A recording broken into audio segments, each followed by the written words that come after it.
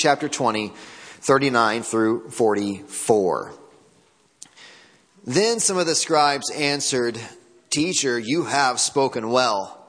For they no longer dared to ask him any question. But he said to them, "How can they say that the Christ is David's son? For David himself says in the book of Psalms, 'The Lord said to my Lord, sit at my right hand until I make your enemies your footstool.' David thus calls him Lord. So how is he his son?" Grass withers, flower fades, a word of our God stands forever. Keep your Bibles out. We're going to be looking at a few other places in our Bibles this morning. So we're back in Luke, though, this morning and ending Jesus' conversation with the religious leaders. There's just this one remark coming. We'll finish up chapter 20 next week. But then all of chapter 21 is full of teaching to the disciples, but this really marks kind of the end of Jesus' conflict with the religious leaders of this day. Now that he's going to respond to them, they've constantly kind of asked him questions, but now they've given up on asking him this question. This is what we see in verse 39, right? They start verse 40. They no longer dared to ask him any more questions. They're done asking Jesus, and kind of just trick questions. They're trying to get Jesus in trouble, trying to get him either to say a theological error or to say something against the political authorities that get him put in jail or silenced and get rid of his popularity and get rid of him. But they've given up on that. They're no longer going to ask Jesus any more questions. But now that they've given up, now that they're finally silent, Jesus is going to ask them a final question. And this question is different than he just previously had asked them a question, right, about the baptism of John. They had the question about whose baptism is the baptism of John from the Lord or is it from man? And they were afraid to answer the question, so then he wasn't going to respond by what authority he would do the things that he was doing. And he kind of asked them a question to get them to be quiet. Well, now they're already quiet.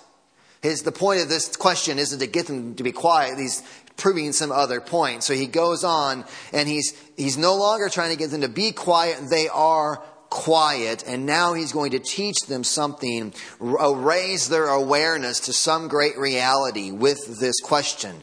And so much of the reality of who Jesus is rides on this passage. It's truly astonishing. So just up on the board is our big idea for this morning. I'm going to lay it right out. It's very simple, but it's very profound, what the truth that comes from this passage. And it is that Jesus is God. Therefore, he is worthy of our worship. The littlest in the room among us that's able to understand the English language can get what's going on here in our main idea. Jesus is God. Therefore, he is worthy of our worship. Verse 41 begins with this inquiry Jesus makes. He says to them, "How can they say that the Christ is David's son?"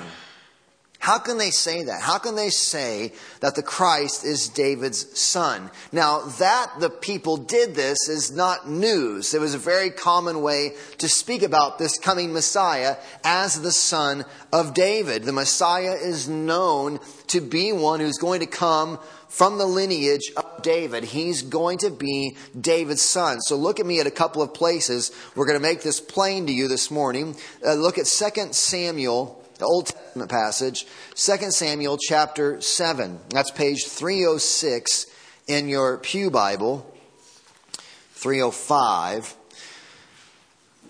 2 Samuel chapter 7.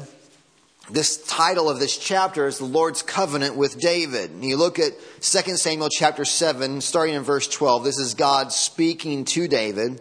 He says in 2 Samuel chapter 7, verse 12, bottom of page 305 in your Pew Bible, "When your days," speaking of David, "when your days are fulfilled and you lie down with your fathers, I will raise up your offspring after you, who shall come from your body, and I will establish his kingdom. He shall build a house for my name, and I will establish the throne of his kingdom forever. Verse 16, jump down to there. And your house and your kingdom shall be made sure forever before me. Your throne shall be established forever. Now there's a sense in which this prophecy is somewhat about Solomon, who is going to build the temple.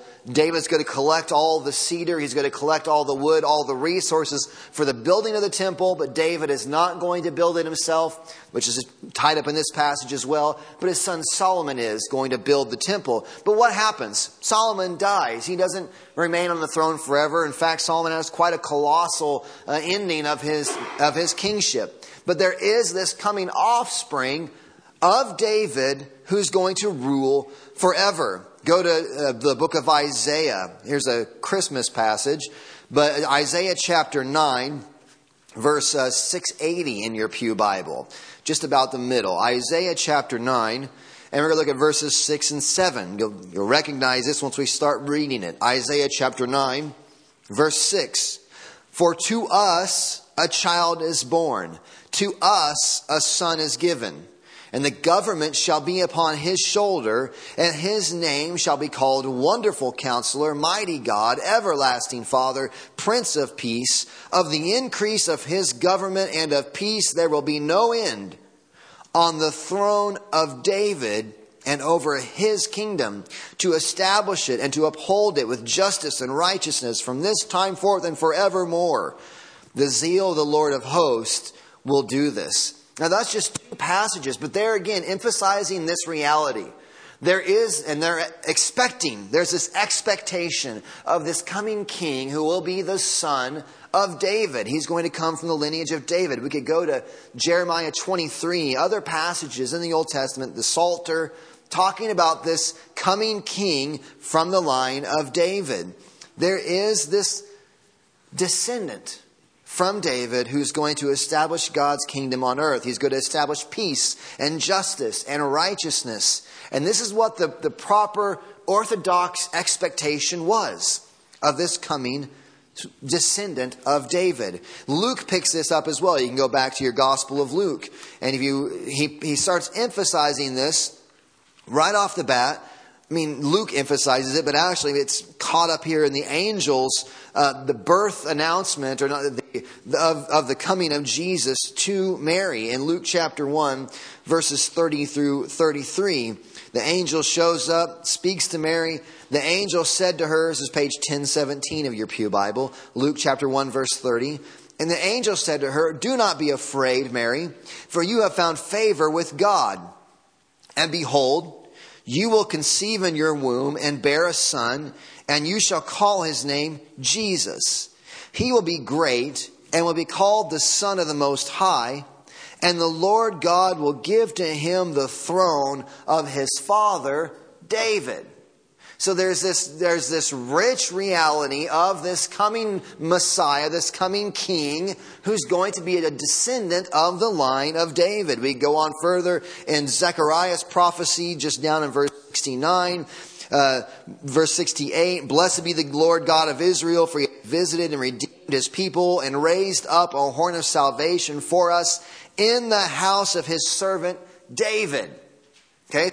All this expectation. We could go to lots more places, but for the sake of time, we'll just kind of stop there, of this expectation of this coming descendant from the line of David. The blind man at Jericho, when he cries out, "Jesus, Son of David, have mercy on me." There's this understanding of this figure who's going to be coming, who is a son of David. So with all of this evidence that it was proper to call the coming king, the Messiah, this son of David, why does Jesus ask this question? How can they say that the Christ is David's son? I mean, it's theologically correct for them to call this coming king David's son. And Jesus is like, why do they call him his son? They're trying to bring some tension to us here. Why does he ask this question? How can they say that the Christ is David's son? I mean, the coming king is going to be David's son. Why this question must mean something else. Okay? Where there's something going on here that I want us to work at seeing. He goes on then and quotes Psalm 110. He says, "For David himself says in the book of Psalms, 'The Lord said to my Lord, sit at my right hand until I make your enemies your footstool.'" Do you see the problem Luke's highlighting? Maybe not. That's why I want to help us to see the problem that Jesus is highlighting. Well, how does this bring in a problem? In Jesus' mind, he's trying to open their eyes to see something they're not seeing. They see that the Messiah is going to be the son of David, but they don't see how what David is writing in the Psalms conflicts with this earthly understanding of Jesus, the Messiah, whoever the Messiah is going to be at that point, coming as the son of David. So flip with me as well now to Psalm 110, because I want you to see this. You can't see it in the New Testament. You can't see it where he quotes there in Luke, but you can really see it in Psalm 110. So if you got Psalm 110, it's page 602. I know you're flipping around. This would be one of the last places we look. Psalm 110 is on page 602. "The Lord says to my Lord, sit at my right hand until I make your enemies your footstool." Do you see the first Lord there? I mean, maybe you know this, and if you know this, then just bear with me. But if you don't know this yet, I want you to see this. Do you see the first occurrence of the word Lord there? Yes? You see it in Psalm 110 on page 602? "The Lord says to my Lord." You see the second occurrence of the word Lord. Do you see how they're different? You see any difference there? The first Lord is all uppercase letters, right? L-O-R-D, all uppercase. The second Lord is capital L, lowercase o-r-d. There are differences there. And what the Hebrew, the English language is not as colorful as the Hebrew. What's happening there is anytime you see L-O-R-D in all capitals, that is the official name for God, Yahweh, being used there. That's the official title for God, Yahweh, all capitals, L-O-R-D. This second use of the word Lord is the Hebrew word Adonai, which is a more general term for any sort of a Lord. So David is writing Adonai, or Yahweh says to my Adonai. And there's two different usages of that word. There's a distinction going on there. We don't get it in the English. The Lord says to my Lord. Well, how is he talking to himself? The Lord, my Lord. Well, there's a distinction here. Yahweh says to my Adonai, sit at my right hand until I make your enemies your footstool. There's something to the mystery of the Trinity that's caught up in here. But there's a conflict going on because David recognizes this coming descendant. This is very clearly a messianic psalm. If you read the whole thing, you're forever a priest in the order of Melchizedek, establishing judgment, all these things going on, establishing justice. It's a messianic psalm. But this Messiah that is coming from the line of David, David says he's his Lord. How is this one who is coming, that is his son, also his Lord?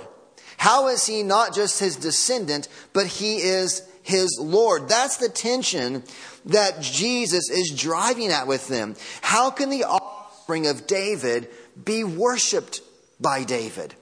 How can this coming descendant be one that David would bow before? The Lord says to my Lord, this coming descendant, everyone knows he's coming from the line of David, but David says this one who's coming from my lineage is someone that I bow before.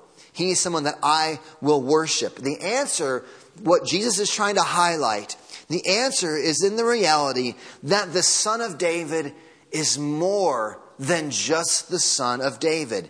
He is God in the flesh.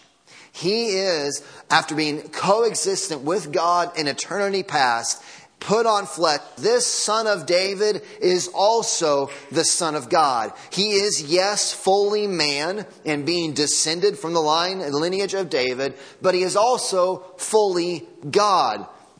The hypostatic union. If you want to be a Bible theology nerd, we talk about the hypostatic union of fully God and fully man in one being.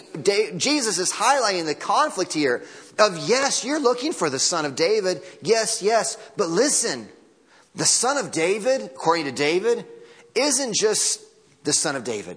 He's something far greater. He is the Son of God. He's pressing on them this reality that the rejection of him is not just the rejection of some worldly Lord, but the Son of David, who is the Lord of David. It is the rejection of God himself, because the Son of David is also the Son of God. He's really pressing the issue that seeing Jesus as just a good teacher, seeing him as an interesting rabbi, seeing him as someone that, you want to give credit to or give a nod to or give sort of some mental assent to. Very interesting, Jesus. Thank you very much for your opinion. I appreciate that. That's a problem, because the Son of David is not just the Son of David. David himself calls him his Lord. Calls him his Lord. This Son of David is also the Son of God. He is divine in and of himself. There's only one right response to the Son of David, the Son of God, and it is worship. It is worship. It's not general agreement. It's not, I like what you're saying. It is worship. That is what Jesus is driving them to at this point. Now that they've gone silent, there comes a time in everyone's life where it's time to stop objecting, time to stop complaining, time to stop criticizing, time to stop delaying, and instead to close your mouth and worship. That's what's happening here. They're out of objections. They're out of problems to bring. They have brought hypothetical after hypothetical after hypothetical. Well, what if a man marries a woman and then she dies and then he dies and she marries a brother, childless, and then he dies, and 7 times they hypotheticals, always trying to find a problem with Jesus. And the time comes when the hypothetical questions have to just stop. You can go on questioning God and questioning Jesus for forever. Thinking of all kinds of objections, creating all kinds of scenarios, creating in your own mind all kinds of reasons to hold back. But the day comes when you finally have to stop creating hypothetical questions and worship. And just worship. This is in a very real way a basic reality of Christianity. Martin Lloyd-Jones says it like this. This is strong words, but this is from the good doctor Martin Lloyd-Jones, not from me. Let me quote him. How do you know whether a man is a Christian? The answer is that his mouth is shut. I like this forthrightness of the gospel. People need to have their mouths shut, stopped. They are forever talking about God and criticizing God and pontificating about what God should or should not do and asking, why does God allow this and that? You do not begin to be a Christian until your mouth is shut, is stopped, and you are speechless and have nothing to say. Worship. That there's a time comes when the mouths are closed, the objections cease, the going down rabbit trails to avoid the answer stop, and worship is results. Now, I'm no killer of honest inquiry. And I hopefully, if you know me and have sat around with me enough, you know that I'm glad to hear all kinds of questions. I mean, let's sit down. Let's talk about, I love rabbit trails. If you come to a Bible study with me or any conversation, you'll be surprised. We might end up who knows where following questions. I'm all into following questions and following honest inquiry. So I hope you know that. But there is also this reality. There are cases where the inquiry is not an honest question, but it's just a dodge, so that you don't have to face up to the reality of the answer that you're getting. You know what we call that today? Politics. My dad's not here, so I can say that. Somebody asks you a question. How frustrated do you get when you're hearing a debate or a question and they ask the person the question, and how do they respond? By talking a whole bunch and just creating more questions instead of just giving a yes or no answer. Instead of just answering the question, they talk around and talk around and talk around, and by obfuscation, they just kind of create a smokescreen so you never really get an answer.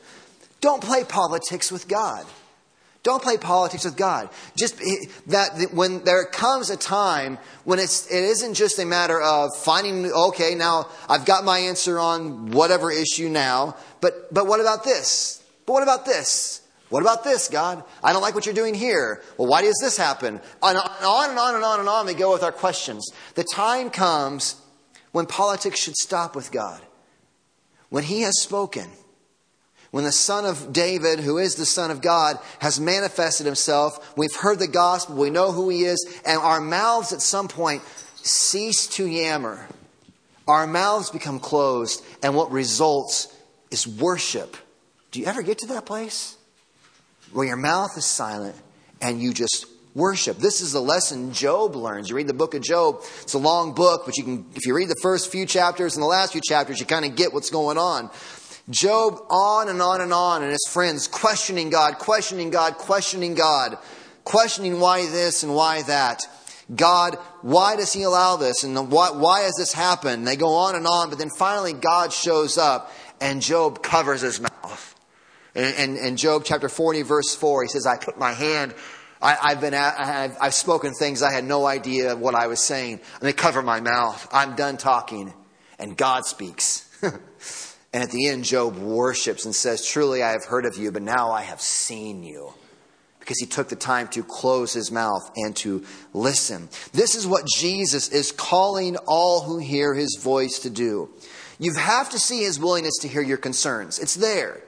I mean, Jesus certainly entertains many questions and many inquiries over and over again. So don't get the idea that Jesus doesn't want to hear from you. That's not the point. He will hear your desires. He will hear your sorrows. He'll even put up with your violent outbursts against Him. But from here, He presses upon His hearers. You must finally realize that the one you're dealing with is no mere man. Here is the Son of David, the Son of God, one with God from eternity past. And at that realization, complaint, questioning stops, and outright worship ought to begin. How does this then impact us? And everyone worships. Everyone worships. There is something hardwired about who we are in our createdness that is just created to worship. That everywhere we look, we are worshiping. There's two ways I want us to think about this as we close. Two ways I want us to think about this reality of worship. We ought to be, at some points, we ought to be at all points, worshiping God, worshiping Jesus. Jesus is God. He is worthy of our worship. Well, how does that truth hit us? Well, there's a couple of ways that you worship. The first way is that we appreciate beauty. We get caught up in a moment. We celebrate. We laugh, and then we invite others into those things we enjoy. That's a kind of worship. When you see something funny, I mean, is anyone else you're watching a TV show and something funny happens and you pause it and you whine and you go get your spouse or somebody say, you got to watch this, it's hilarious. I want you to join in me in what I'm enjoying. There's an element of that is just hardwired to worship. That when you go to a sporting event or something and you're there, you take other people with you and you're caught up in the moment of the event. There's a hardwiredness in us for worship. But my question is, do we ever worship Christ in this way?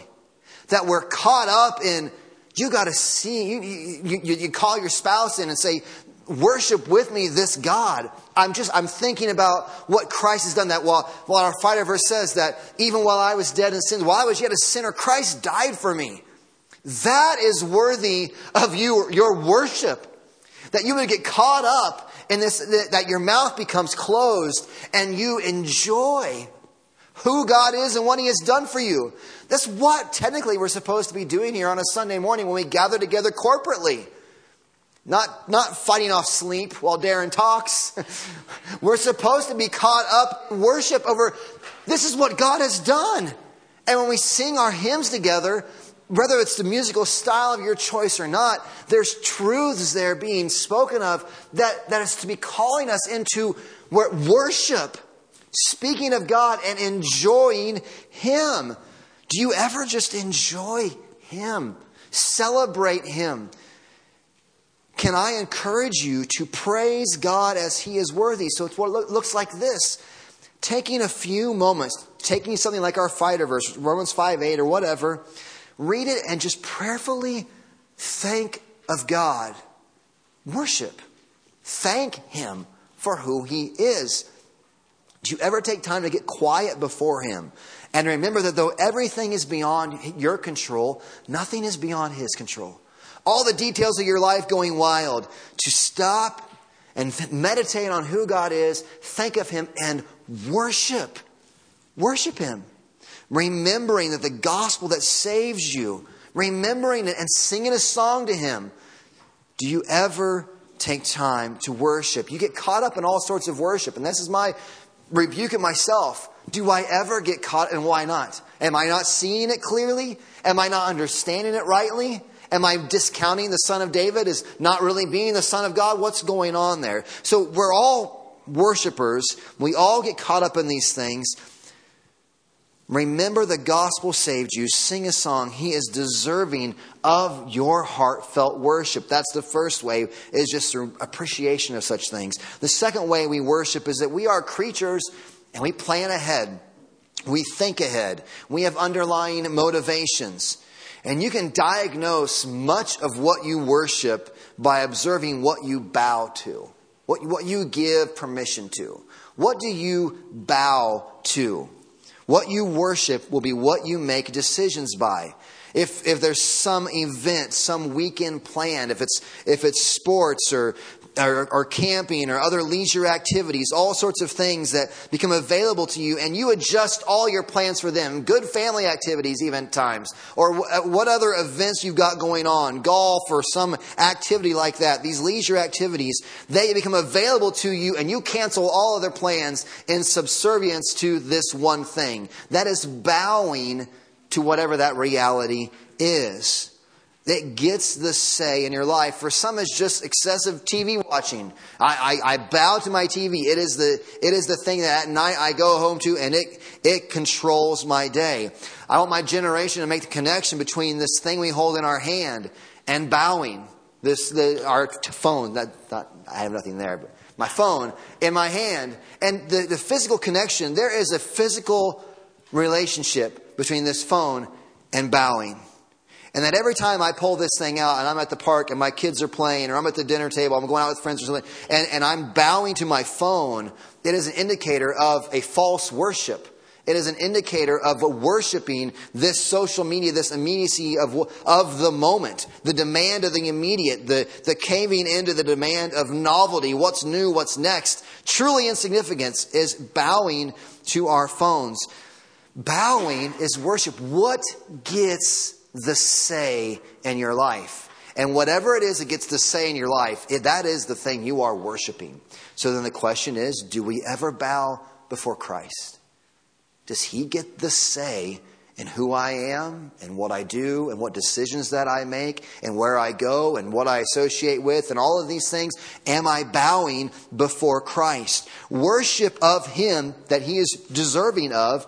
Worship of Him includes letting Him have the say in what I do and who I am and what I do with my life. He is deserving of our unrestrained and undivided worship. He is worthy of this because He is not just the Son of David. He is.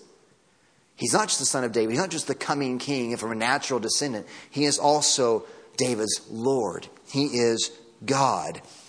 He has made us. He sustains us. He saved us. We are not our own. We have been bought with a price. We have gladly become His children. So we work to turn from all empty worship. And we do that right now as we get ready to come to communion. Think about these things that have this say in your life. What do you bow before? At its essence, it's idolatry. We talked about in our catechism question.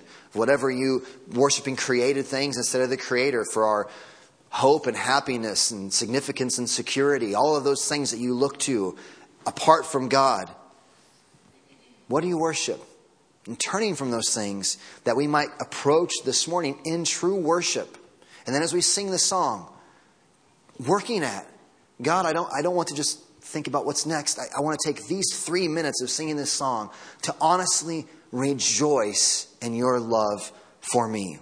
Let's turn from all empty worship today And as we come to communion, worship Him in spirit and in truth. Let's pray.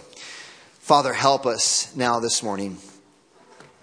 I desire to worship you rightly in spirit and in truth, because God, you deserve it. You deserve it. I don't want to gather as some sort of people who have a high respect for you, or think highly of you, or want to have you involved in our life at some point. Father, we have gathered to worship you. You are worthy of every ounce of worship that we can give you. We pray these things in Jesus' name. Amen.